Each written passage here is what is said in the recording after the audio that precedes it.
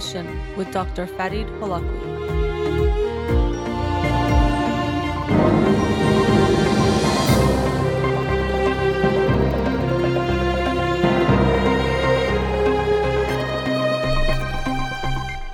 Good afternoon. Welcome to In Session. I'm your host, Dr. Farid Holakwi, and I'll be with you for the next 2 hours here on Radio Hamra. Studio number to call in, 310-441-0555. I'm a licensed clinical psychologist, so you can call in with any questions related to clinical psychology, including any emotional or psychological issues, parenting issues, and relationship issues as well. You can also follow me on Twitter or Instagram or like my page on Facebook to get updates on the show or suggest topics or books for the program. And the shows are uploaded at the end of each week to my SoundCloud page and podcast on Spotify and Apple Podcasts. Again, our studio number, 310-441-0555. So I'm going to do the book of the week today because on Monday's show, I had a very special guest, Katone Vahdani. I hope you tuned in. If you didn't, you can hear that podcast on my podcast. But she talked about her life story, which was quite inspiring and very moving, and also her book, Cat and Juju, which is a kid's book, but also she's working on a feature animated film with Netflix, which you should look out for. So a big thank you again to her, Katone Vahdani, for joining me on Monday night's show. So let's get to the books. The book of the week for this week that I'll talk about on next Monday's show is Rebel Talent by Francesca Gino. Rebel Talent, Why It Pays to Break the Rules at Work and in Life. And so, at the top of the show, I do say suggest topics or books for the program, and people very frequently do. And here I'm a little embarrassed to say that someone recommended this book to me, but I can't remember who. So if it was you, please, when I post this today or tomorrow, comment or message me, because when they had recommended the book a while ago, I tried to find it online and it was sold out, and then I found it again later, but I couldn't find in my messages who had recommended it. So thank you to whoever that was, but let me know if you are listening. Rebel Talent by Francesca Gino. I'll talk about it on Monday's show next week. The book of the week from last week that I'll talk about today is This Is Your Mind on Plants by Michael Pollan. And you might remember a few years ago I discussed his book, How to Change Your Mind. In that book, Michael Pollan was delving into the world of psychedelics, and even he tried or experienced, I think it was 3 of them, and shared his experiences, which were in some ways interesting, even funny at times. But there is a big movement in, I guess you can say, the world of psychedelic medications or plants being used in treatments for different disorders, from depression to even PTSD, issues between couples, and there is a rebranding, you could say, in the sense that not that someone's really branding it, but the image and the reputation has been changing from something that, because of what happened in the 60s and 70s, was looked at as something so negative and something we had to get rid of, to seeing that there could be some benefits. And like anything in life, especially anything that we ingest, it's about the setting, the dose, why you're taking it, so many other factors, but most things are not all good or all bad. And so in that book, it was specifically about psychedelic, not just plants, because it also included things like LSD, but this book included a psychedelic, so essentially it's 3 different sections. The first section is on opium, the second on caffeine, and the third is on mescaline, which can be found in peyote or the San Pedro cactus plant. And as he discusses, and even the title of the book itself, This Is Your Mind on Plants, it might remind some of you people who were around in the, I think it was the 80s in the United States, there was this anti-drug commercial that would show an egg and say, this is your brain, and then they would start they would crack the egg and fry it in the frying pan, and then when it's, frying and bubbling and all that, they'd say, this is your brain on drugs. Any questions? And so I do have questions. I don't know if drugs make your brain more tasty, but whatever the reason is that they did that was basically to say it's going to mess your brain up completely. And so when we look at these 3 different plants, it does beg the question of, well, what makes something a drug? And in that sense, what makes something bad? when we talk about drugs, because we have this connotation that certain things are drugs and they're all bad and we should avoid them. But there's other things that might be similar that we don't think of as bad. So as he says, when we look at the three drugs or the three chemicals he's looking at essentially in this book, opium, it's illegal, especially if you're getting it from a poppy, but it can be very legal if you get it from your doctor, even in amounts that has caused many, many deaths and ruined many lives here in the United States. Caffeine and tea, or coffee and tea, which have caffeine, is very, very legal. And then mescaline, peyote and San Pedro, is actually the San Pedro cacti. That's illegal also, unless you're a member of the Native American tribe, because it's been included as part of their religious ceremonies, so they actually can legally have and take it. And so this, we might think it's very clear what makes something good and bad, what makes something a drug, but I thought about this myself even before I read this book, especially about coffee, because I've seen it in my own experience. If I haven't had coffee and it gets to later in the day, afternoon, I can see a difference in my mood, or even in the morning sometimes before I've had it and once I've had it. So if we use the definition or the descriptor, which is sometimes used to define a drug or describe a drug, it's something that changes your consciousness in some way or alters your mood, well, then certainly coffee, caffeine would fall into that definition. I would definitely see that it makes me more alert, it changes my mood, it makes me feel different than I did before I had it. So we can see that the line between drug and not drug is very, very blurry. Another one we tend to use, whether we realize it or not, is if it's legal or illegal, because those are the drugs, the bad ones, but these legal ones are okay. And so in my own lifetime, I've seen this interesting dynamic when you look at something like marijuana and alcohol, where alcohol was legal because I was not born in the Prohibition my whole life, and marijuana was illegal, and even still its legal status has some fuzziness because of state laws and federal laws. My friend Sina, who is a lawyer, he can explain that to me and to you much better than I can, but there still is some fuzziness there. But nonetheless, its legal status has definitely changed, and you also can see that people's public perception here in the United States definitely has changed about that, the more general public. There were some people that always were okay with it, but it's definitely become more okay. And so I work with a lot of families, and still, though, there is the sense that marijuana is this drug, but alcohol isn't. So I could be surprised, or it's puzzling to hear someone say, I'm so worried my kid is doing drugs, they're smoking marijuana, but they themselves drink lots of alcohol on a regular basis, and somehow that's okay. But marijuana, or as sometimes a Persian parent might say, he's smoking weeds. When they're doing that, somehow that's something really, really bad and scary, and we have to, stop that.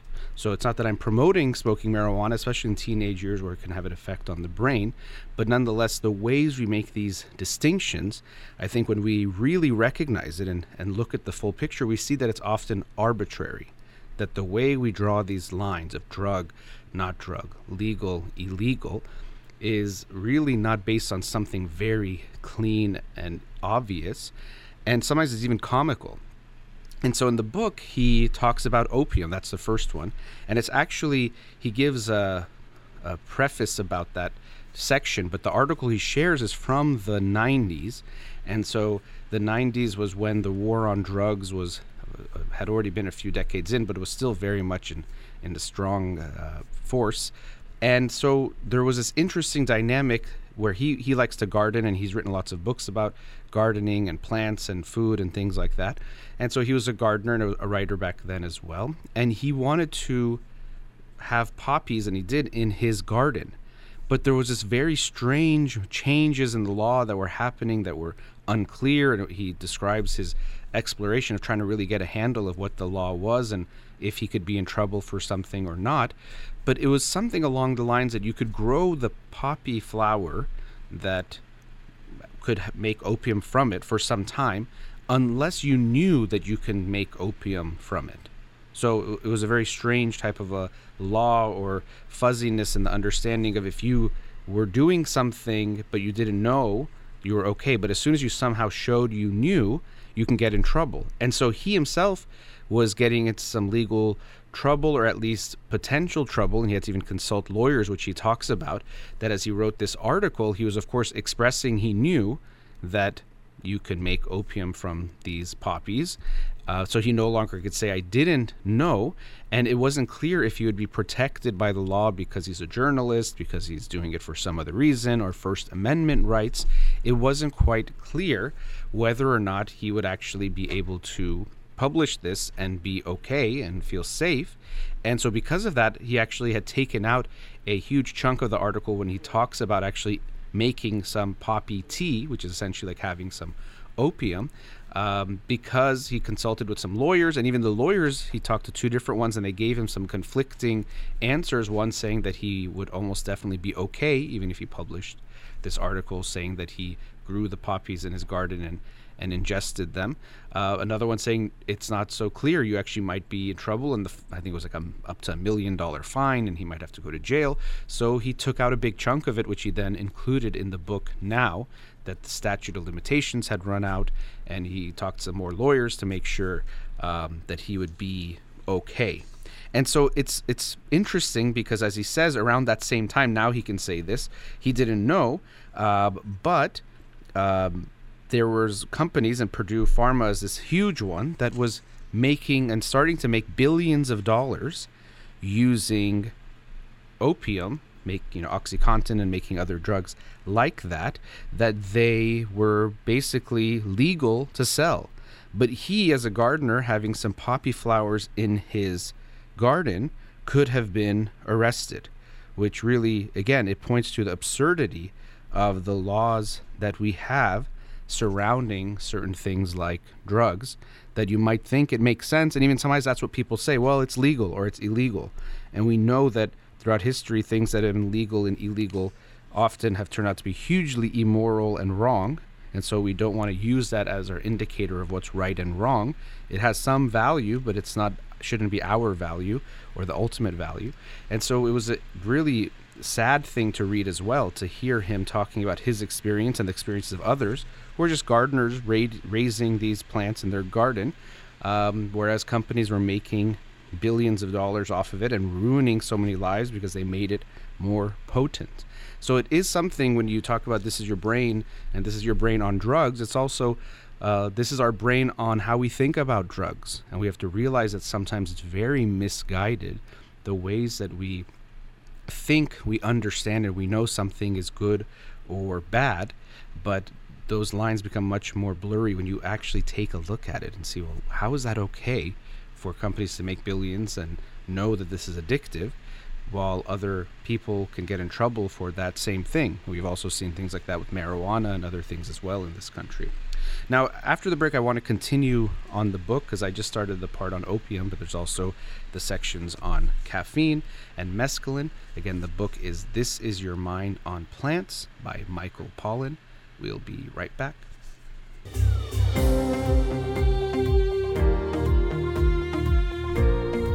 Welcome back. Continuing the discussion on the book This Is Your Mind on Plants by Michael Pollan. And so in the first section, as I mentioned, he discusses opium, which, as he found, he could somehow be able to get himself by raising these poppy flowers, but he also could get in trouble in a very unclear way if he showed that he knew that what he was growing could be used in that way. Now, so he actually eventually did drink tea from it, and he describes his experience in it and using it. And he also, as I should mention this, as much as he's saying the way we look at drugs can be really wrong and misguided, the war on drugs can be has been a spectacular failure by all accounts. He also acknowledges that drugs, of course, have caused a lot of pain and suffering. So it's one of those things that it's hard to tease apart in some ways in our minds, but there's a difference between drugs and drug addiction. Of course, you can't have drug addiction without drugs, but we really can't have a world without drugs. They really are even growing, and they are easy to make, so we can't just think that the goal is going to be, if we erase all drugs, we're going to have no problems. I think drug addiction is something very complicated and complex and involves lots of aspects of society, of individuals, of how we are as communities, as how we've gone away from our natural way of doing things, as far as the sense of belonging and togetherness that we used to have in our ancestral environment, which our brains are adapted to. But solving it is not going to just be getting rid of all the drugs. We have to look at what we can do to make those things better. And unfortunately, sometimes the war on drugs was thinking that we can somehow eliminate all the drugs, or eliminate the users, and somehow punishing them. And we have so many people in jail in the United States who really had an illness. We have lots of people in jail in the United States who have mental illness, but also were dealing with addiction. And it wasn't that they were trying to harm society in some way. Really, they were suffering and needed help. And also society itself was sick and not okay. So yes, drugs are not something that we should just take lightly, and that it's always good and there isn't something bad about it. But we have to be aware of what really is going on, and also criminalizing it creates lots more problems than it tends to solve. And so I would have to think more. I've thought about this topic of decriminalizing all drugs. I do think there is value in that. I think that could be the best solution. Doesn't mean making it readily available to everyone all the time, and there's things we'd have to restrict, especially when it comes to children, vulnerable people, things like that. But it does appear to me that we don't eliminate the problem by making this type of a war on drugs mentality. And the criminalization of it, first of all, gets people in trouble. It also creates things like black markets, and people have to go through really horrible means to keep feeding their addictions, and it's hard to even get help. And all those types of factors, I think, lead to more suffering than good. So it's not that I'm pro drugs. I'm someone who actually doesn't consume any, but I don't think that criminalizing them is helpful. And I think movements towards decriminalizing and understanding how to do that in a wise type of a way that's good for society might make more sense down the line.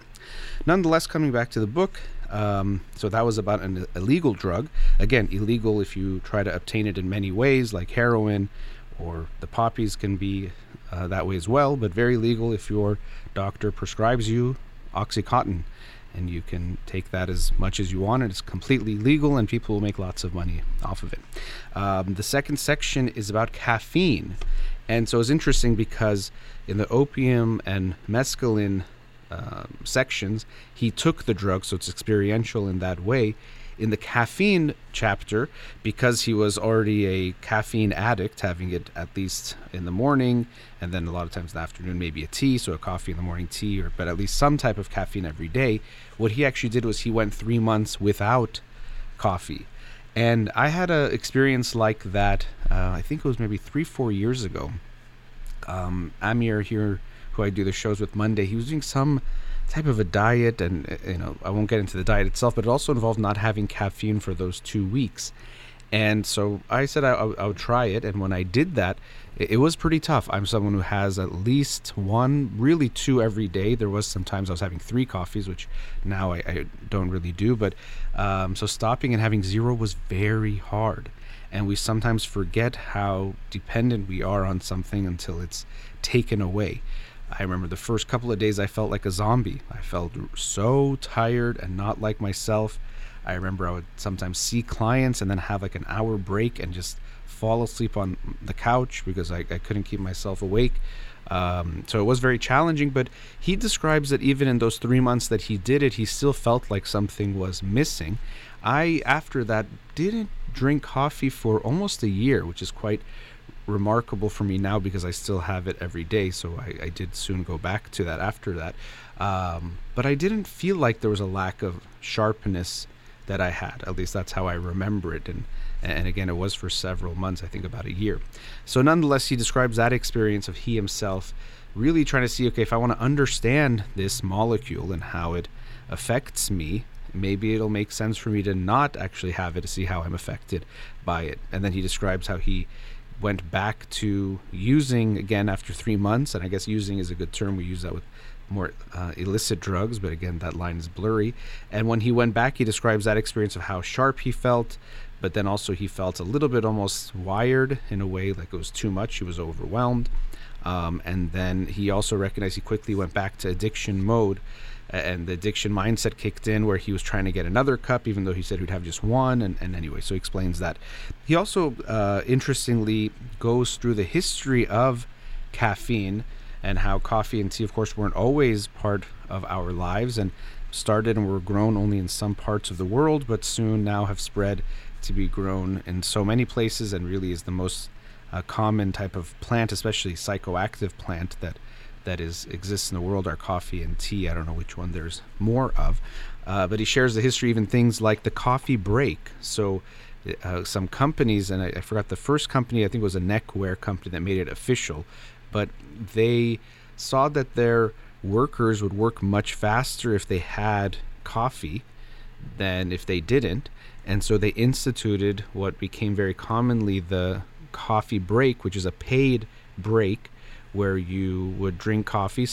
I think initially they had to pay for their own coffee, but then it was provided for them. So they were paid for that time of work and also received the coffee. And it was good for the company because their workers had more energy, could work harder and faster and for more hours. And so it became part of the working culture. And so as he describes, we can see that the drugs that tend to become illegal alter consciousness, usually in some more, what might be dramatic ways, but also tend to be less beneficial for the functioning of a smooth society, or what we think society is looking for. So if there's a drug that makes you want to work harder, be more focused, have more energy, well, that's part of capitalist society that wants things to be that way. That fits really nicely. Why would we stop people from having coffee? But if or caffeine, but if there's a drug that makes people more reflective or want to check out or question things like psychedelics might do, well, then it might look like more of a threat, which when I get to that section, I can talk a bit about that as well. So it's interesting seeing how coffee had a different trajectory than other psychoactive plants. But even still, there were periods of time where people tried to ban or outlaw and have prohibitions on coffee. Coffee houses, I believe it was especially in England, started becoming these places where men would gather and talk about all sorts of ideas, philosophies, and at times governments and monarchs felt threatened that people would stir up revolutions there, that sedition, people would come up with ideas to challenge and question the people in power. So they tried to at times suppress them, get rid of them, but never were successful to get rid of caffeine. So that was kind of interesting to see that the coffee house, which seems like this really pleasant thing, it didn't always have that type of a vision, or at least for some people, it even was seen as a threat to those who were in power. It might empower the people, bring them together. So they tried to get rid of them. So that was an interesting section to learn about how coffee spread throughout the world and how it was sometimes even smuggled out. I think from somewhere, I think it was Mocha, but nonetheless that it had to spread into Europe and eventually the rest of the world. And now, it's the most common psychoactive plant that we have. And reading about his experience not drinking it and then drinking it again, I definitely could relate to that because I did go about a year and I did feel okay.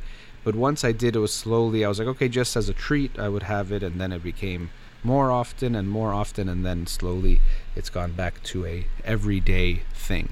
And one thing about coffee that's important to keep in mind is, now I've had situations where I drank coffee and I couldn't fall asleep, which is horrible. But even if you do fall asleep, what seems to be very clear is that the quality of your sleep and how deep your sleep is will be affected.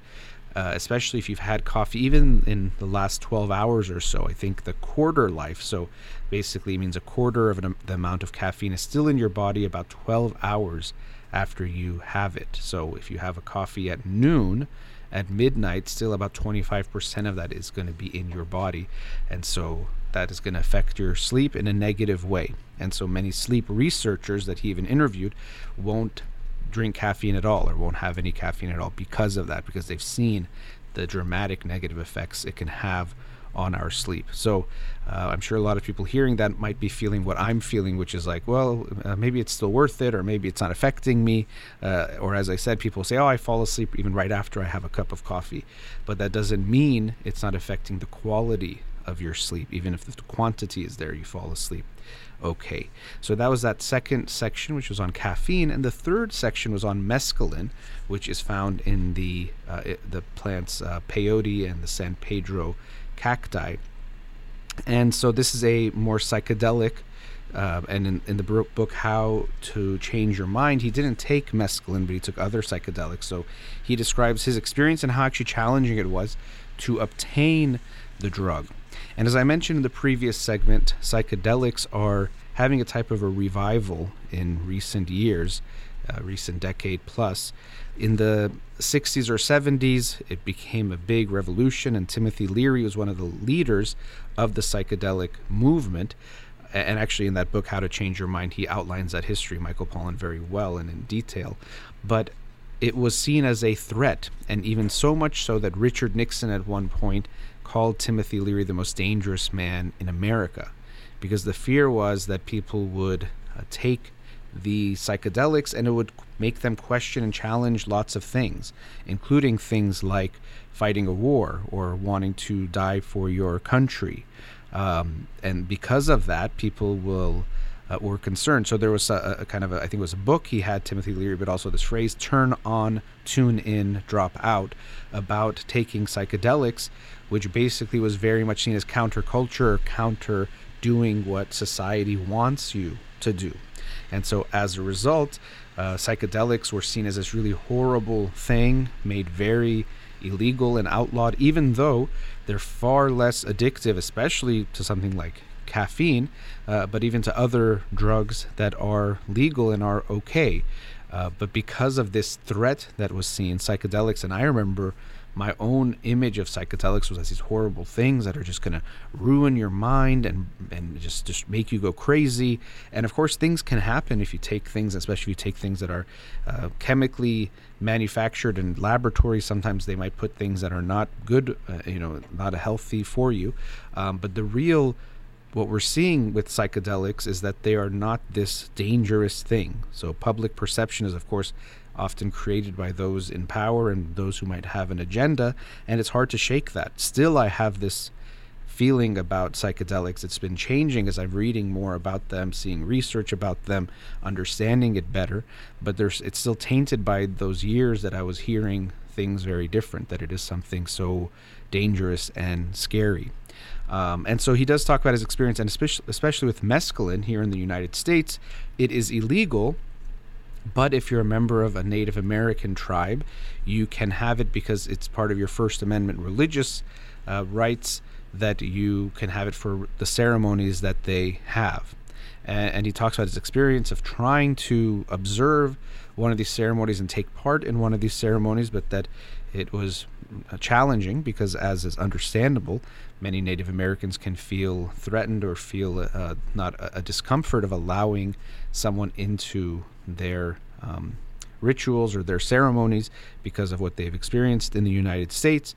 But eventually he was able to find his way into one, and he describes drinking this tea, which was made from the plant that had mescaline in it, and his psychedelic, or his trip, as they call it, experience, he describes that as well. And so that was interesting to see what he went through and how it actually compared to what I read in his experiences of other psychedelics. But what people tend to experience often in many psychedelics is more connected to the world. And it's kind of an interesting thing because some of what might be happening is the self might dissolve a bit, in the sense that how strongly you see yourself as this entity separate from the rest of the world, not just people, but the whole universe. And it could be he talks about sometimes it was almost overwhelming having so much of an experience, almost like he was seeing everything too much. But people often have a very beautiful experience of feeling more at one with the world. And what's interesting is we talk about psychedelics and you might think it makes you hallucinate or have delusions, but it's not clear that the way we see ourselves as so separate from the universe actually is the truth and is the reality. There are many writers, psychologists who will talk about how the sense of self that we have, might be a type of illusion that has been created. Now we know that natural selection doesn't think, but that it makes sense that something like this could be selected for, because it makes us even more likely to want to preserve ourselves and to pass on our genes in such a strong way, because me is so important. I am so important and I'm so separate from everyone else that I have to fight so much to make sure I'm okay and to make sure I pass on my genes, because that would make sense from an evolutionary perspective. But is that really the reality, that I'm so separate? So the sense of self might not necessarily be so much reality. And so when we think we're hallucinating, it doesn't necessarily mean, or when we have these experiences of feeling so at one with the universe, it doesn't necessarily mean that that's wrong and what we tend to believe is right, because we know that our sense of perception, it's not that it's supposed to make us see the world in reality. It's supposed to make it so that we survive, which means that sometimes we don't see the reality because it might be beneficial for us. So it just might be that when we're taking a psychedelic, it's not what we're used to or what is the shared reality that most people have most of the time. But it doesn't even mean that it's a disreality or not reality in some way. So I think that's kind of interesting as well. So psychedelics is a line of research, or I should say a line of research is being done, and seeing how psychedelics might be very useful in many things. Already it's being used in things like end of life and making people's transition much more comfortable, and even reducing their death anxiety, sometimes even to zero. But there's many benefits that can be there. And so it's not that, like anything in this book or anything in general, that they're all good, but they're definitely not all bad either. And I think it's important to view everything with the understanding that if it's in the right dose, and as we talk about in psychedelic experiences, the right set and setting, it actually might be beneficial.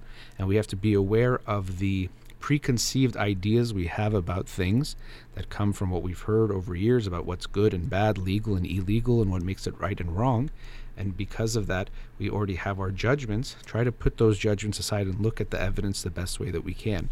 And so in this book, This Is Your Mind on Plants, I thought Michael Pollan was able to do just that in making us think a bit about these different chemicals, opium, caffeine, mescaline, but in general, what we consider drugs, what we consider safe, what makes something legal, illegal, good, bad, and seeing that usually it's a lot more gray than black and white. Let's go to another commercial break. Studio number 310-441-0555. We'll be right back.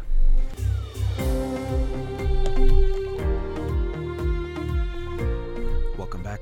Studio number 310-441-0555. Let's go to a caller now. Radio Hamra, you're on the air. Hello? Hello, yes, thanks for calling. Okay, Dr. Holakwi? Yes. Farid Holakwi? How are you? Good, thank you. How are you? Okay. Murphy's Law. Right now the phone is ringing, so I don't know. I'm sorry. That's okay. I was just listening to your analogy of this book, Mm-hmm. and two things came to my mind. One was that, we all know caffeine and alcohol is not good for you. And of course, Mormons already don't have any caffeine served in their schools, in their campus. But when you say in Utah. when you say caffeine is not good for you, what do you? I mean, it's not necessarily not good for you. Well, it's having side effects like that. You can't sleep properly. Yeah. It can have some, but also there's, and I didn't talk about this, but he mentions in the book antioxidants, and there's some things that have that are beneficial, and I think the amount you take and how you take it can have, should be looked at. But I wouldn't say that to say caffeine is bad. That was something I wanted to make a point of when I talked about the book. I wouldn't agree with that, to say it's just bad. Okay. I think it's bad because of the effects, but I just have 1 cup of coffee every morning, and that's it, and not more than that. Mm-hmm. So in moderation, everything's good to me. Mm-hmm. But I was thinking, the way it's advertised, like alcohol, that is definitely not good for you or not good for, and it comes from a plant. It comes from grapes or something. Well, alcohol is, I think it's fermenting. Yeah, the chemical process when something is fermented, which I don't completely understand, but I think you can make it from, most plants you can make it from. Even wood. You can make whiskey from wood, Mm-hmm. But it's not plant-oriented. I mean, in the end, it comes from plants. Yeah. Right? So I'm saying, some advertisements or the way it's in the society, it's portrayed. People think it's good for you or you're chic to do that, and it is sad that we're doing that to ourselves through propaganda. Yeah. And yeah, I mean, I completely agree with you about alcohol. I think, I know some things with red wine, it can have some things that are, I forgot what's called, resveratrol or something. But nonetheless, it's something that, as I was mentioning about comparing it to marijuana, it's so accepted as okay and have it, it's not a problem. But to me, it's actually very harmful. And yeah, in moderation, I could see that someone says we all do harmful things, but it is much more, as you're saying, accepted and advertised as something cool or fancy or nice, but it can be very harmful. And the image can be made that it's something good when it is quite harmful. Guess what? I had another great point, but I don't remember. Okay. When you were talking, I had this, when I was, listening to part of it, it came to me that, the Indians. Okay. Why? I mean, don't you think it's a lot of discrimination against the rest of us? I mean, not that it is good or bad. It's just discrimination that they can use it because it's in their ceremony, as opposed to the rest of us, because we are not Indians or we don't have that religion. It's forbidden for us. It's like, double standard. To a degree, I can see what you're saying. Just having a distinction where if you're a member of a certain ethnicity or race, you can take this or can't take something, does have that sense of discrimination. Now, it's because it's part of their religious ceremony that it's looked at that way. Also, the plant itself, or the plants that give us mescaline, are not very plentiful, and the ways they're grown make it so that if everyone used it, there might not be enough of them. So it's a complicated issue. I also think part of where it comes from is that the treatment of Native Americans has been so horrible in the United States beyond belief when you look at what happens. And I think I don't know a lot of the history. I hear parts of it, but I know there's so much more. And when we look at American history and how it's taught, it really undermines or sweeps under the rug the atrocities that have been committed towards the Native Americans. I think in some ways there's a sense of trying to, it doesn't make up for it, but there's small ways of trying to do that. So, even citizenship-wise, Native Americans have like some might say extra type of status, not just American citizens, but they also have this, I don't know exactly remember the terminology or the phrasing of it, but because of their reservations, they have some citizenship there as well, or some kind of nationhood. So I think there could be some of that, but I think, because it's part of a religious ceremony, it's considered something that they can take as in that kind of a way. So it has some, I see what you're saying of the discrimination. I don't see it as something severe, but I think it more points to actually how harshly we have dealt with the American Indians, and also something that I don't think it needs to necessarily be outlawed, period. I don't think it's that we shouldn't allow for Native Americans to take it, but I think outlawing to the rest, it doesn't make sense, as long as we also make sure, because he talks about in the book, there are movements or organizations trying to preserve peyote or these types of cactus that they get these the compounds from, because they can be taken over and they could run out, which would not be good. Obviously, it could actually become an endangered species, and even some people are on board with that, some people aren't. But anyway, so there's also those factors as well, that if everyone could take it, there might not be enough for those Native Americans who are using it as part of their religious ceremonies and rituals. I mean, I'm all for using all of these things for medical medicine type of usage, Mm-hmm. Pharmaceutical, but I don't think, we should not be, everybody should be treated equal, and there are a lot of discriminations everywhere. Mm-hmm. Some groups are being treated differently. So that part we should change. But I didn't mean to take away whatever we gave them, but it is not maybe safe practice either. So all of these things came to my mind. I wanted to share with you. And you're not on Instagram anymore, are you? I am on Instagram. I'm not doing the Instagram lives, if that's what you mean. Live, yeah.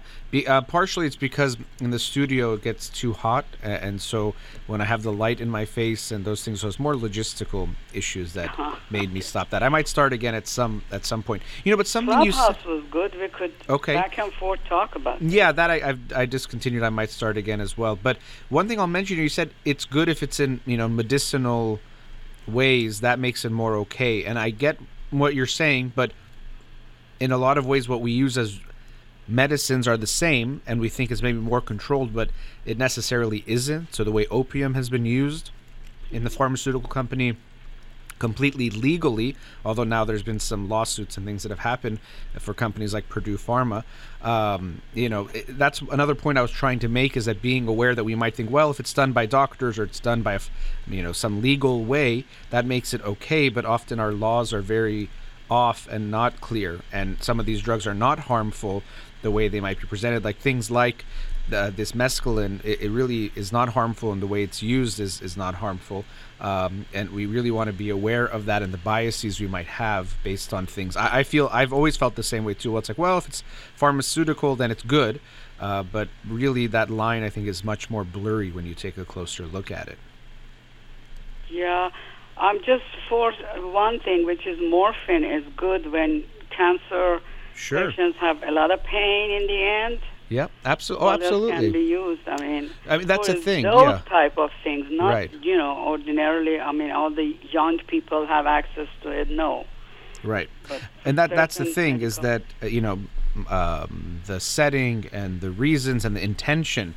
That's why we don't want to just look at these things as all good or bad, black and white, always good, always bad. You're right. People that are at the end of life, when they really can't do anything else, and if we can make their experience more comfortable, to me it totally makes sense, and it would be really inhumane to, let's say, we're going to take away, opium is all bad or morphine is all bad, so we have to get rid of it. I think that would be really harmful, while at the same time it can, in another person's hands, as you were saying, a younger person, let's say, or someone who then gets addicted, it could take away their life. And so these things are always going to be very complex. It's nice to look for a black and white, to say it's all good, all bad, eliminate it completely, give it to everyone all the time, but usually most things are not going to be that easy, and that's why we have to continue the discussion, continue our understanding, to see how to make it where we get the benefits, reduce the harms, and make it fair to everyone.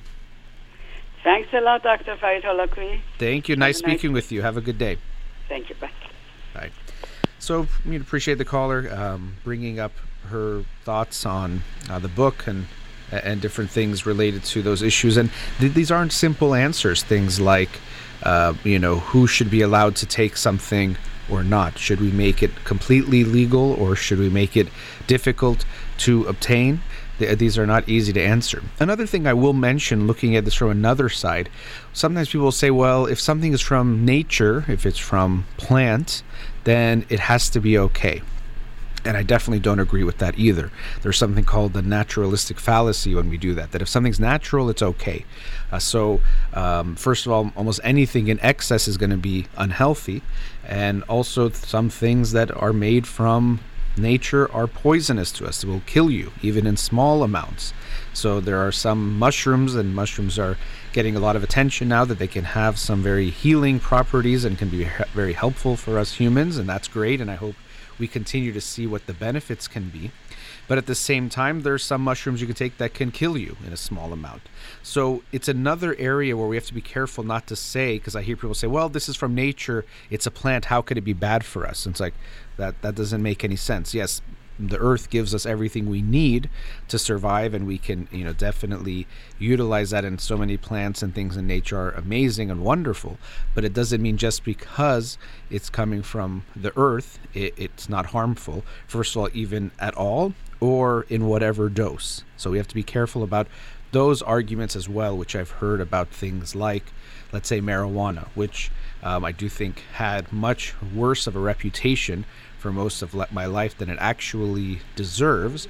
But it doesn't mean, on the other hand, that just because it's a plant, it can't be bad for you no matter what, or at any time, or no matter how much of it you have. So we have to be conscious of those arguments. And I think this is the hard part about dealing with things in general, is we'd like to have easy, fast, and quick rules that we can apply to these things, when most things are much more complicated. We like to think we know, I know what's a drug and what's not a drug.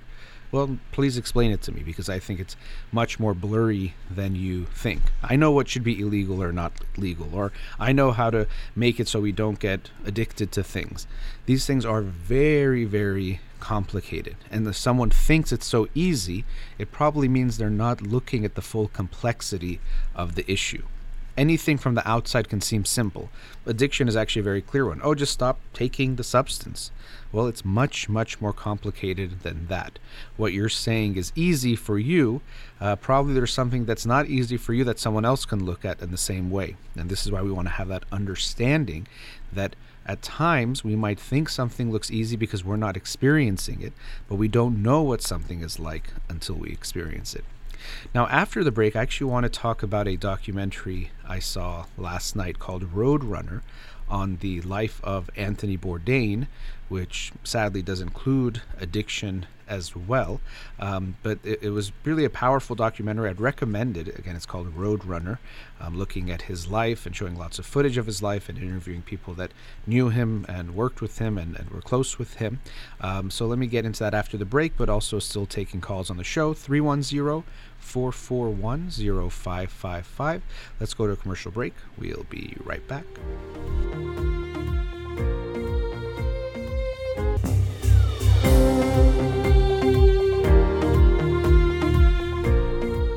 Back. So as I mentioned before the break, last night I saw the documentary called Roadrunner, which was about the life of Anthony Bourdain. I'm sure many of you are familiar with Anthony Bourdain. He wrote a book called Kitchen Confidential. He was a chef, but also got very well known for his show, I think it was called Parts Unknown, which was on CNN, where he essentially would travel the world and try different foods, but also meet the people in those areas. And so it was obviously about food in some ways at the core, but also covered political issues, human issues, and just giving us a glimpse into the lives of people that we maybe would never get to see or meet in lands that we maybe never even went to. And I know that many people admired him, liked him, loved him, and also envied him because they thought, what a great life to get to travel the world and try delicious foods and make lots of money doing it as well. And so the documentary talks about or shows his life before he got well known, when he was a chef, and slowly looking at that journey and different aspects of his life. Now, I encourage you to see it. I thought it was entertaining, but also insightful, also heartbreaking, because as I'm sure most of you also know, he eventually took his own life, and that's how he died. So we know that as we're watching the whole thing, you know that that's how he dies, and that was in 2018. But we also see what he was going through, or what he went through mentally, emotionally, psychologically, and I think that was quite interesting as well. I can't say what he really was going through. And that's actually one of the points I want to make, because I remember one of the things that many people were saying is that they were shocked, that of course they were heartbroken that he took his life, but that someone who seemed to have the life everyone wanted, traveling the world, having lots of money and fame, that he could be depressed or feel down enough to take his own life. That was something that puzzled many people. And for me, it's a reminder that we never know, first of all, what it's like to be in a certain experience that we haven't had, but also we never know what someone is feeling or what they are going through. Because we see people in our lives, we see people on TV and movies, we see people now on social media, and we think we know. We look at a couple like, oh, look how happy they are. I wish that was me. Look at that smiling picture they have in front of the Eiffel Tower. They must be so happy. And the picture looks nice, but it doesn't mean the experience is nice or that what they are experiencing is nice. And we have to remember that as much as we think we know, we'd like to think we know what I would feel if I was in that position, and also what that person is feeling, we don't. And even if they're smiling, it doesn't necessarily mean they are happy. And so this also brings up this notion that we tend to think we have to look happy, or we feel a pressure to look like we are doing okay because that's what people want. We want to be seen that way. That's what's going to make people like us and love us and get us attention. And so often we try to pretend like we are okay even if we're not. I remember seeing this image with Robin Williams on it. Now, I'm not sure if it was his quote. Online people post all sorts of things, or they put an image, or they even attribute a quote to someone. But I'm trying to find that quote now. But it's basically about depression and how oftentimes people think, well, what if someone is faking it? Here it is. It says, people don't fake depression. They fake being okay. People don't fake depression. They fake being okay. Remember that. Be kind. And so, although we might think people are exaggerating or they're playing victim, and people can do that, but more often than not, people pretend like they're okay when they are not, rather than people are pretending to be down. And so for me, that was a big theme that I felt throughout the movie. Now, one thing we also have to be wary of is when we know how something ends, we might see things very differently than we might have when we were actually experiencing it. So in watching it, I even caught myself many times saying, oh, see, you can see an anger there, or you can see this part of him that maybe was unhappy, which does seem to be true. But to think that you might have caught it in that same way, not knowing, is also something to be aware of. Often after there's something like a tragedy, like a mass shooting, let's say, they'll go back and look in social media or things the person said, and like, oh my gosh, how did we not know they were going to do this? And we do have to be better about that. Sometimes there are some warning signs, but sometimes the warning signs are not that clear. They're just much more clear in hindsight, something that we want to be aware of. That if you're looking at something and you think, I would have known if I was there, it's hard to know what you don't know, or it's hard to experience what it's like to not know what you know, the curse of knowledge as it's known. Once I know something, it's hard for me to look at Anthony Bourdain's life, for example, without this looming knowledge that he took his own life. So I might even see him happy, or I might see him too. I'm like, oh, he's smiling there, but maybe he was depressed then. And he could have been, as I was just saying, we don't know what people are feeling, even if we think we do. But it might not be true, and it might be just that I'm seeing everything through this lens of knowing what happened afterwards. So yes, when we see someone, we might think, that's the life I want. But we don't know what it's like to live that life. And so when we look at our own lives, rather than trying to be someone else, we should try to live the life that will make us feel good. And so what does that mean? As I mentioned, he was very rich and famous by even later in his life, but we know this doesn't make people happy. This doesn't make people feel good in the long run. One of the things that does make us happy are our relationships and the quality of those relationships. And you see in his life there was a lot of ups and downs. He seemed to do everything at 100 miles an hour. Everything was very intense. When he would get interested in someone, he would be so into that, or when he would get interested in some thing, whether it was cooking or I forgot if it was jiu-jitsu, he did some kind of martial arts, he would be in it 100%. And so there was some extremes and black and whiteness in how he did things, which I'm sure in some ways led to his success because he was able to be so committed to something and so dedicated, but it also made it seem that there was an instability within him. There wasn't a sense of inner peace from what I was seeing from him. Again, knowing how his life went might color the way I saw him, but nonetheless, there did seem to be a lacking of that inner peace. Or even the way he looked at so many things, there was what felt to me like a dissociation and an avoidance of reality, seeing things like as if in a movie. Even his relationships, even himself as a father. As he became a father, he would say he was happiest when he would just be barbecuing in the backyard, kind of like a TV dad. And so I think there was something sweet about that, of just him being with his family, being with his daughter, and doing like a very stereotypical dad type of a thing. But it also did ring a bit of this sense of not being connected to his own experience, and even just not wanting to be where he was because there's something within him. Again, this sense of either a lack of inner peace, clearly this lack of enough self-love, which is heartbreaking to see in so many individuals, but especially individuals who can turn to addiction or who can experience depressions and different things. They can often feel that they are not loved or they're not lovable. And that's something I did feel with him as well. That even he, I think, saw himself as a character. Now we all can wear a mask in how we present ourselves to society, or we can say everyone does. It's just how thick or how much we are masking or how much we become something or someone else. And for him, I felt like this type of analogy of seeing the world as a movie, it was almost like he was himself a character as well.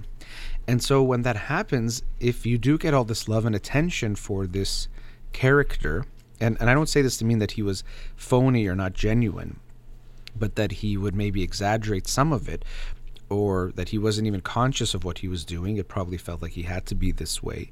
Again, these are a lot of my own interpretations based on what I just observed, but because it makes me think of things that we all go through, I'm sharing them today, so I can't say I know this for a fact about him at all. But it seemed almost that he felt that being loved by others, it wasn't that they were actually loving him. At some level, it might have been this persona or character. And this is something many famous people experience, that, well, people love me, but I'm being this, whatever it is, this character, this singer, this actor, coming off a certain way. I don't genuinely feel loved, so it doesn't actually make up for that lack of being loved and accepted.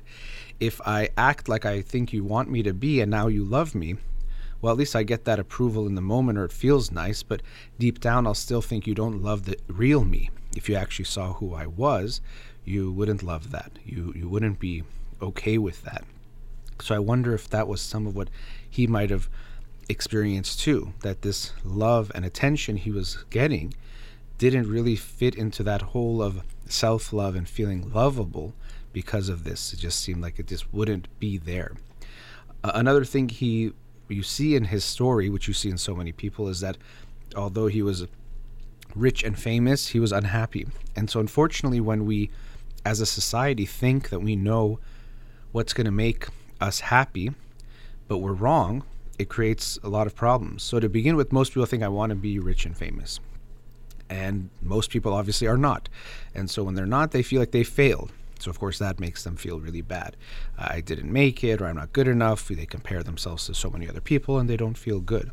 Now, on the other hand, some people do become rich and famous, or rich or famous, and they might still not be happy because that's not the thing that's going to make them happy. But because we think this is what should make me feel good, if you don't, now you have this feeling that how bad am I? That even though I'm having the best thing, what everyone wants, what I thought I always wanted, I'm still not happy. That makes me even worse than I thought before I had this, because look how unhappy I am. What the heck else could I want in life? I'm rich, I'm famous, I have everything I could want, I go anywhere, people love me, they give me all this attention, and I still feel miserable. But it's because that recipe to being happy is the problem. It's not going to make you happy. So when we get there and we don't feel good, that makes us feel even worse than maybe even not having it at all. But realizing that what's going to make us happy is having those relationships, doing something in our life that feels meaningful, purposeful, that makes us feel good about ourselves. that we don't get happy because of the opinions of other people. That's not going to lead to our happiness. If we focus on those things, then we might become rich or famous or a bunch of other things, but that's more likely to make us feel good. Living a life driven by values, by purpose, that's what's more likely to lead to this good feeling that we're looking for, which to me isn't even happiness and this feeling good all the time, but more a sense of contentment with our life, feeling good about our life and also what we've done with it. What have I done with my time on this earth so far? I feel good about that when I look back. I don't have many regrets. Most of our regrets, sadly, are not about things that we did, but things we haven't done. But if we have a life where we don't feel those regrets, that then leads to this sense of well-being, of contentment, which to me is actually what we should focus our life on, rather than just this happiness of feeling good in the moment, which unfortunately is what most of us are seeking.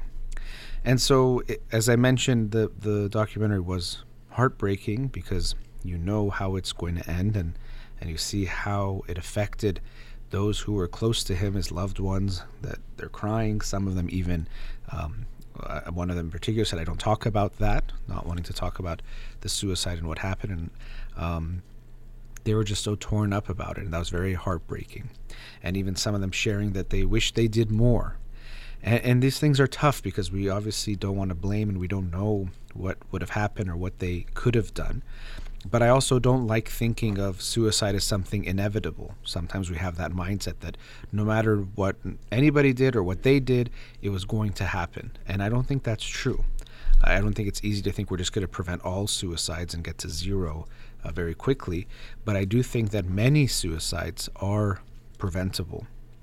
And one of the things that helps make them prevented is if we aren't afraid to talk about it, which is why I don't mind, or I not even just don't mind, I'd like to use the word to make it less of a taboo.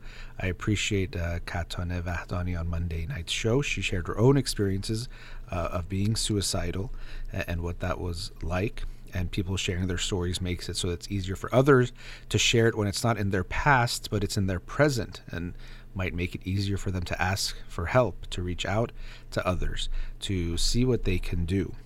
But it's also a reminder to us that we have to be willing and okay to ask how someone is doing. First of all, as I said, we don't know how they're doing. You see them having fun, oh, they're so successful, or they're so this or that, or whatever it might be, but we really don't know what they are going through.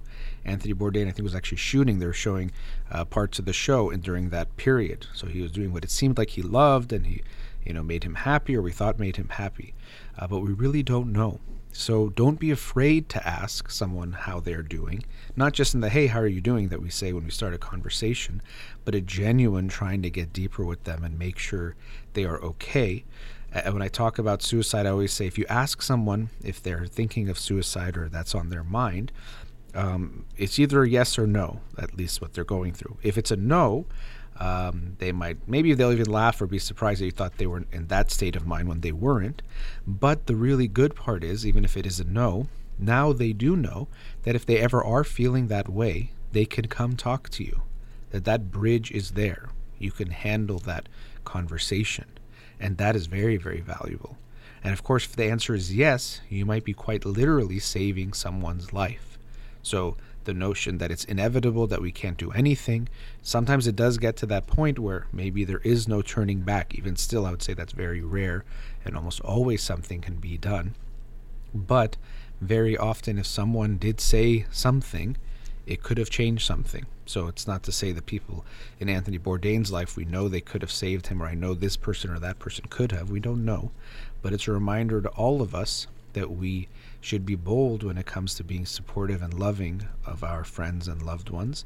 And we should not be afraid to ask the questions that might be uncomfortable, but might quite literally save a life. That brings us to our next commercial break. We'll be right back.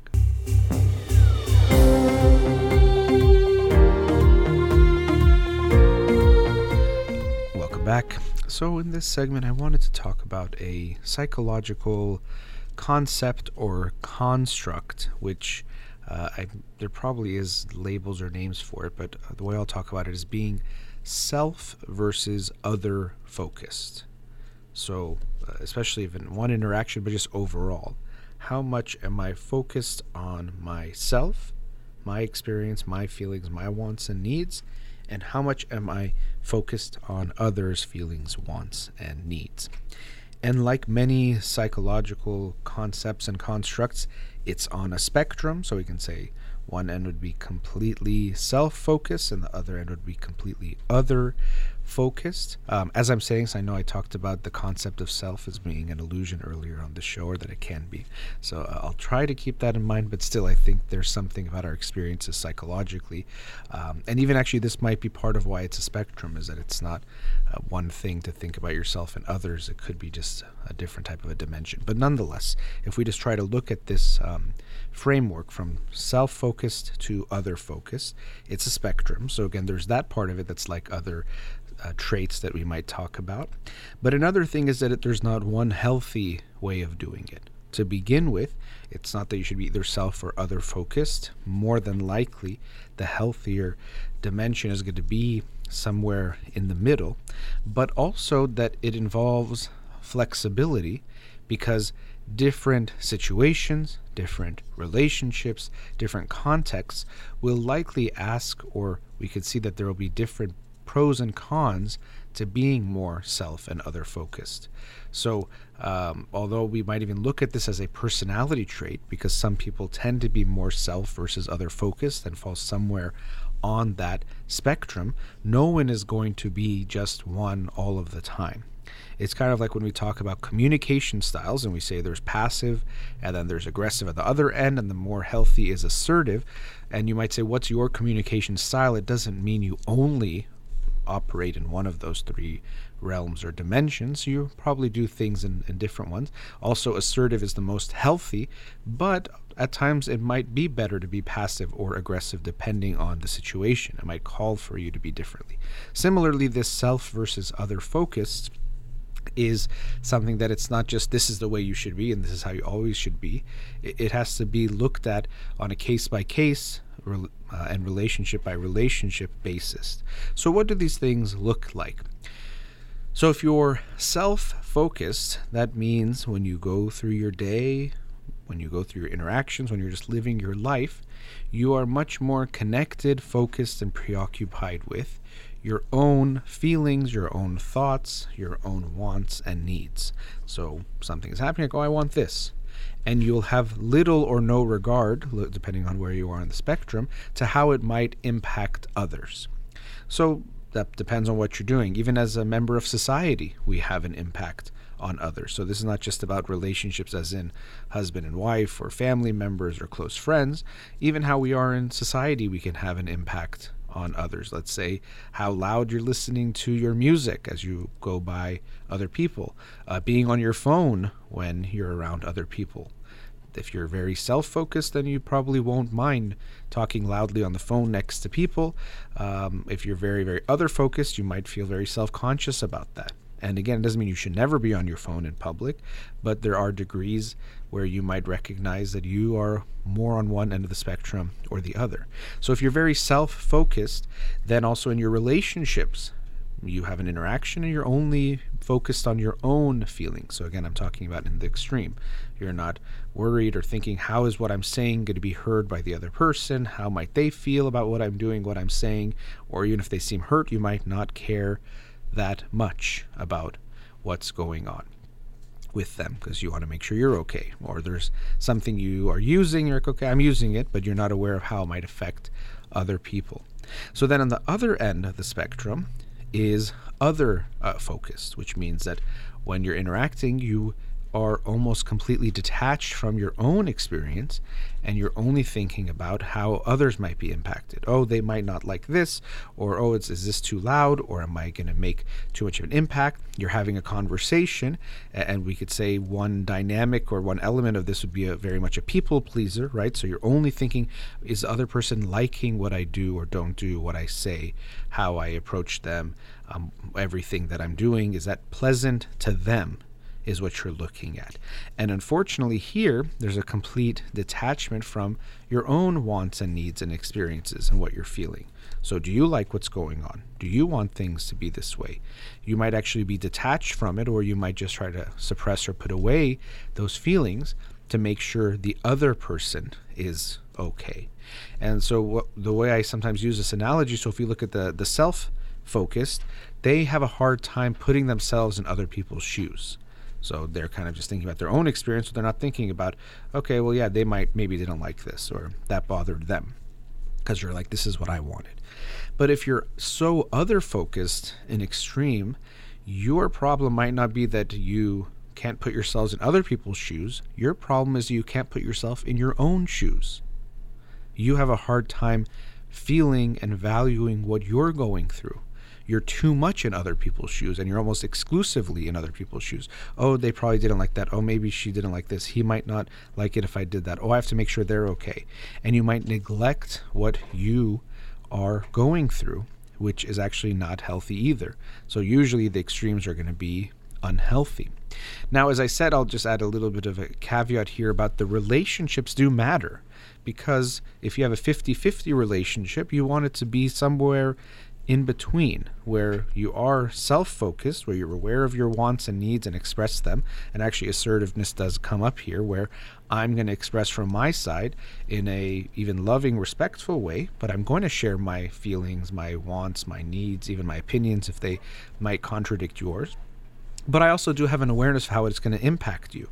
So I will be mindful of even the words I might use that might be more harmful to you. I'm not going to stifle myself completely and not share my ideas, but I will be aware of what I'm saying and how it impacts you and what's going on and how I treat you and what's happening there. But if we look at, for example, a parent-child relationship, then as the parent, you have to be almost exclusively other-focused, especially if you're, let's say, dealing with a baby. You can't be thinking about, well, I want this or I want it to go this way. Yeah, you make sure you're okay. You're not going to, let's say, if you're sitting in a position and your arm is falling asleep and it's becoming so painful, it doesn't mean you don't care or pay attention at all. But we know that the dynamic is going to be much more skewed towards being other-focused on the baby. Is the baby okay? Without thinking that the baby is going to be thinking about you. They really can't. And what you're going through, you're just focused on making sure they are okay and what they're going through feels good to them. So that relationship should be completely other focused. But in general, when we have more equal relationships, we want it to be more balanced. And so it's something to ask yourself, where do I think I am on this spectrum? Do I tend to be, and as I said, it doesn't mean you're black and white always this way. So don't just say, oh, I did this yesterday or that happened. Really try to look at the pattern of your relationships, of your experiences. And you might even have to ask other people. We sometimes lack insight into ourselves, and you might think, let's say you're very other focused, but then the people around you, if you ask them, might make you see, oh, you know what, actually, I don't feel like you are, because you weren't very considerate. So consideration or being considerate would be one aspect of this dynamic. If you're not very considerate, that is more self-focused. If you're very considerate, it could be other focused. You might even be too considerate, where you're thinking too much about them. But so people might tell you you're not very considerate, or people might tell you, yeah, it's almost like you're apologetic about what you want or what you need, or we don't even know. So you might be too other focused. And people tend not to like either one of those extremes.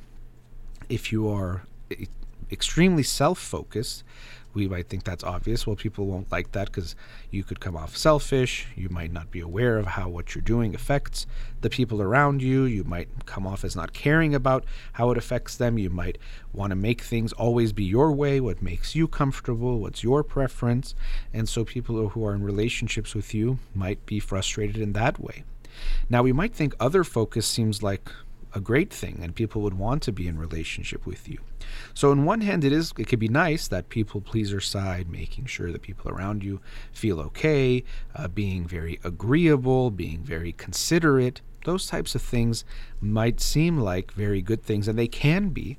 But when it's in that extreme and you're not expressing what you want or what you need or what you're going through, first of all, people relating to you will likely feel like something is missing because there won't be something to connect to. You're in some ways a shell of a real person. It's just always okay, always feeling good, whatever you want is fine, I have no opinion, I have no preference. And so because of that, it's like a ghost or a shell of a person, and there's not a lot to connect to. Also, people know that what you're saying of always being okay is not true, so now they have to doubt or not be sure of what you're feeling. So if you tell me you're always okay with whatever I suggest, I can't really know if you are, and now I have to actually do some extra steps of really thinking, okay, he or she told me they're okay, but they always say they're okay, so maybe they don't like this. So, I won't even do this thing because maybe they don't like it, but they're afraid to tell me. So if I think you're afraid or uncomfortable or don't want to tell me what you're feeling or what you want, I actually might even compensate. And also this will have to do with how self or other focused I am. So these are where these things start to interact with each other, or different characteristics and personality traits. But I might, if I am a little bit self-focused or a little bit other focused, I might actually not do something that you might be okay with, but because I'm not sure, it's not clear what you want or don't want, what you like or don't like. Also, when you tend to make it all about other people, you might initially be very good with this dynamic, comfortable with it, might even create it, but you tend to feel a resentment towards others because your needs are not getting met. Now, it's not the other people's faults because you're not telling them what your needs are, but you tend to blame them. Gosh, they keep doing the things I don't like. It's always about them. It's always what they want. But we have to recognize and take that responsibility that I might be creating this dynamic in my relationships, which you probably, if you unpack and look at your own childhood and see where it might come from, were you the person that had tried to make everything okay? Were your parents more self-focused in a way that they weren't seeing your wants and needs and feelings? So you learned that to make things go smoothly, it's better for me not to have those things and to make it about the other person. And so also that anger you're having towards these new people might be the anger that you're holding on to towards your parents. But it's very important for us to recognize this in ourselves. Where am I comfortable, and where do I tend to be when it comes to self or other focused in my relationships? And as is always the case, to change this does take effort and will be uncomfortable. Any type of change will be uncomfortable, especially something that can be deeply ingrained, like the way we approach our relationships and how much we focus on ourselves and others. Now, if you are very self-focused, you might not think anything is wrong, but let's say if you do come to the point where, many people are telling me this, and I want to work on this. So many people who are self-focused feel very okay with how they are. And if that's the case, what you likely will have to do is really work on being more considerate, meaning that you will probably need help from others, because what will happen is you're not even aware of the things you're not seeing. You probably won't even recognize that you're not checking in with others or making sure they are okay. So you might actually have to ask people, in the things that I did today or this or that, did you feel like I wasn't taking your feelings, your thoughts, your needs into consideration? You're going to need someone to, in a way, start to be your eyes a little bit more, that will slowly allow you to change your perspective, because you might not even be aware of it. Now, maybe you're very self-focused, but you are aware and you might just not care. And if you want to change that, well, then you have to just put more effort and energy in recognizing, if I want my relationships to be better, I have to care about what other people want as well. If I want it to be more of an equal dynamic, then what I want should matter, but also what they want should matter too. And if you're someone who is very other focused, the challenge will be that when you become more self-focused, that self part will make you think selfish. That if I'm doing what I want, I'm asking for what I need, I'm making my thoughts known and trying to get it the way I want it to be, am I being very selfish? Because likely you learned somewhere, as I was saying, that having your own needs and wants is bad and makes you bad and makes things not work out. So people tend to be very uncomfortable, if they are in that very people-pleasery, other-focused mindset, to make it about themselves sometimes. And you have to be ready for that it's going to feel uncomfortable, it's going to feel like you're being selfish, but it might actually be that you're shifting things to a more healthy dynamic, where rather than it being just about the other person, it gets to be about you too. And because of that, if you're able to achieve that and be more comfortable with having the flexibility of being both self and other focused, having both things in mind, being able to go to both places depending on the relationship and the context and the situation, you can feel much better individually and also have much better relationships as well. So as I said, something to think about. Myself, where do I stand? Maybe the people around you, and especially we can't wait for others to change. We can see if we can change ourselves to find more of a balance if you find that you're in either one of those extremes of being very self-focused or very other-focused. Let's go to our last commercial break. Studio number 310-441-0555. We'll be right back. Welcome back. So in the previous segment, I was talking about being self-focused on one end of the spectrum, other-focused on the other end. And at the end, I was talking about when you can be too self-focused, people actually will have a hard time being in a relationship with you, whether you're self or other on either extreme. And when you're very other-focused, you are likely to do something that I want to talk about in this last segment, which is avoid conflict. So you are so concerned about making sure the other person is okay that you are likely to avoid conflict, meaning that if they say something you don't like, you won't mention anything. You are likely to not say anything you think they don't like. If something's bothering you, you'll hold it in and hold on to it, all of which do not lead to healthier and happy relationships. When you avoid conflict, you are avoiding closeness. When you avoid conflict, you avoid closeness, meaning that the degree or the level of intimacy you can have with someone is going to be limited significantly if you avoid conflict. Now, what we're doing essentially when we avoid conflict is in the moment we're trying to, or we think we are choosing peace over closeness. We might not even think of the closeness that might be there, but what we're being driven by is a sense of, I want peace and calm in the moment. And so I'd rather have that than to risk it for any other reason. And that's what people are doing because conflict can feel very scary. So it could be important to do a type of conflict inventory or conflict audit.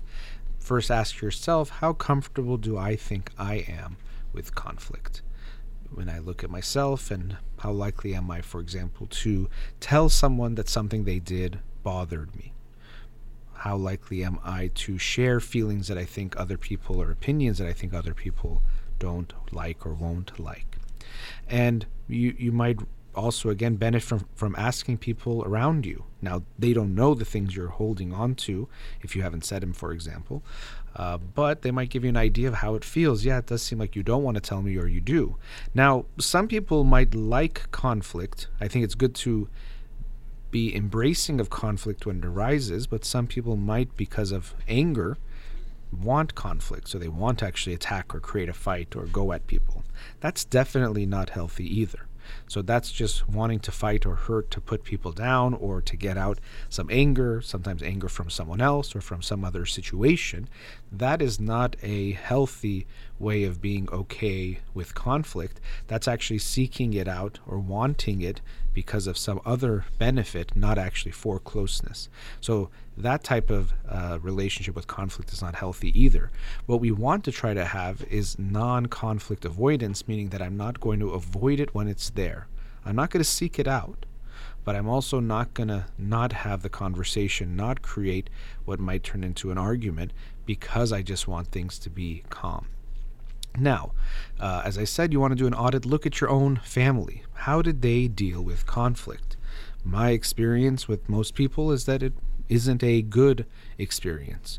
Most people aren't good with conflict, and so what you often find is some families have just a lot of conflict, but also a tendency I've noticed, especially not a lot of Iranian families, is to either completely avoid conflict or have ugly arguments. And they actually are very related, because the more I hold things in, because it's bad to have an argument, it's bad to have a fight, we shouldn't bring it up, we shouldn't, when I finally do, it probably means it's going to explode out of me and turn into something ugly and nasty.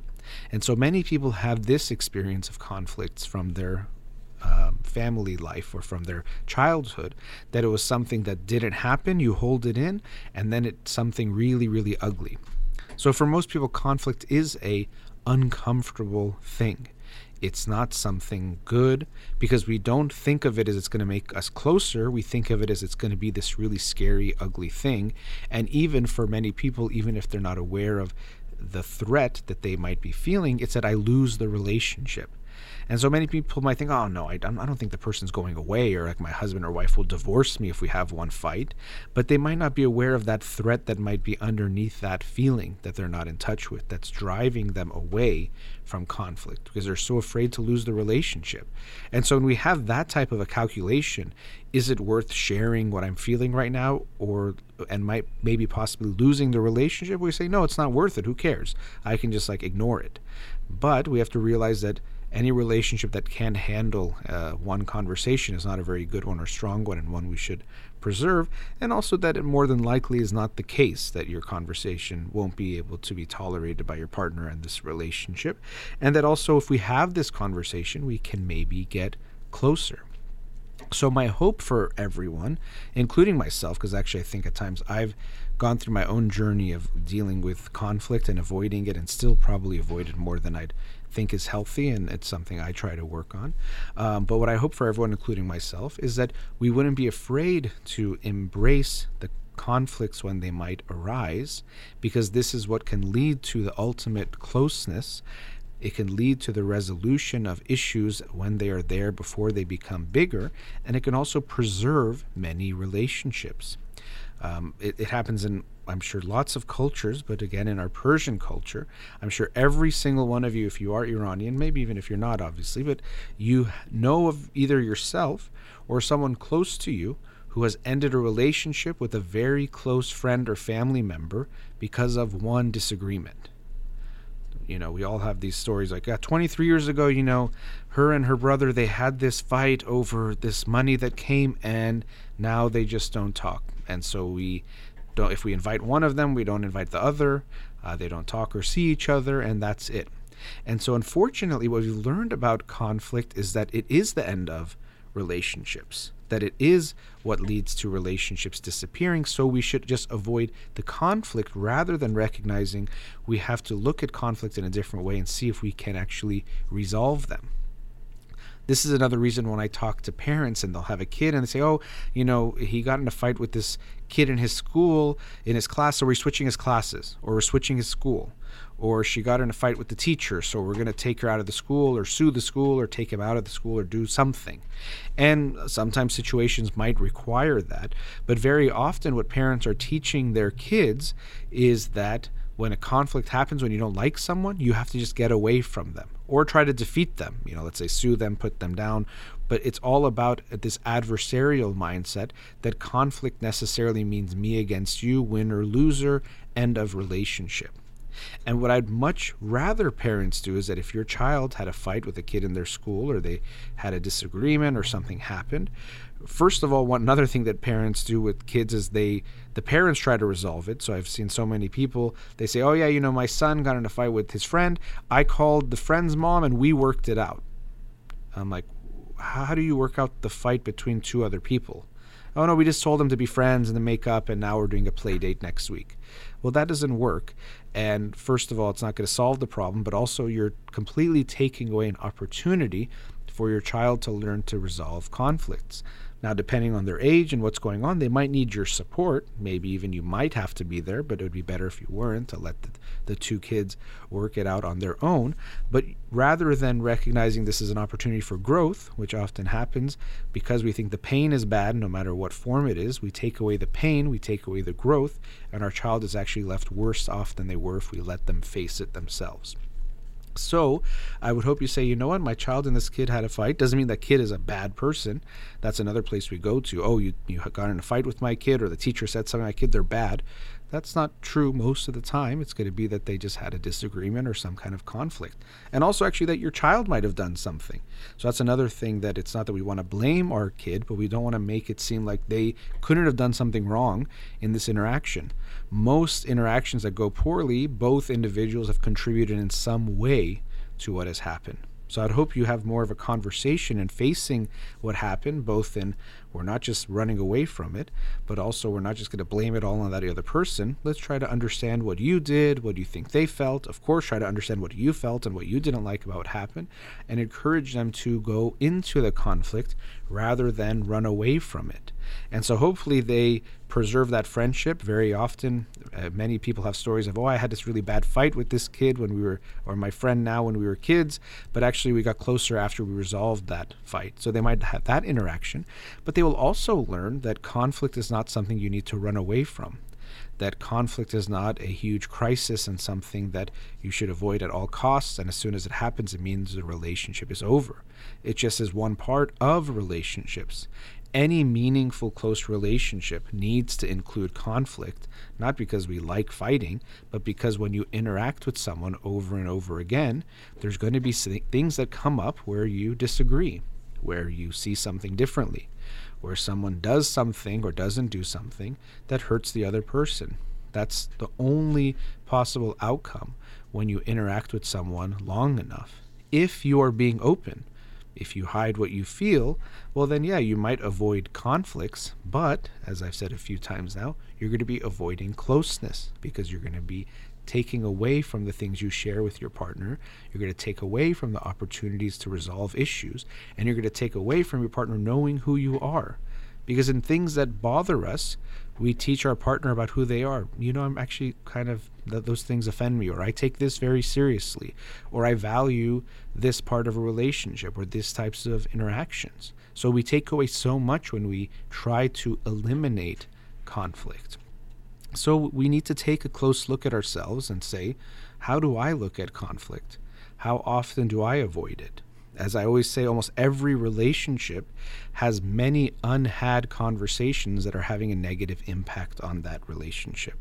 There's something that's bothering the person about something that keeps happening, or something that did happen before, but still they can't forget.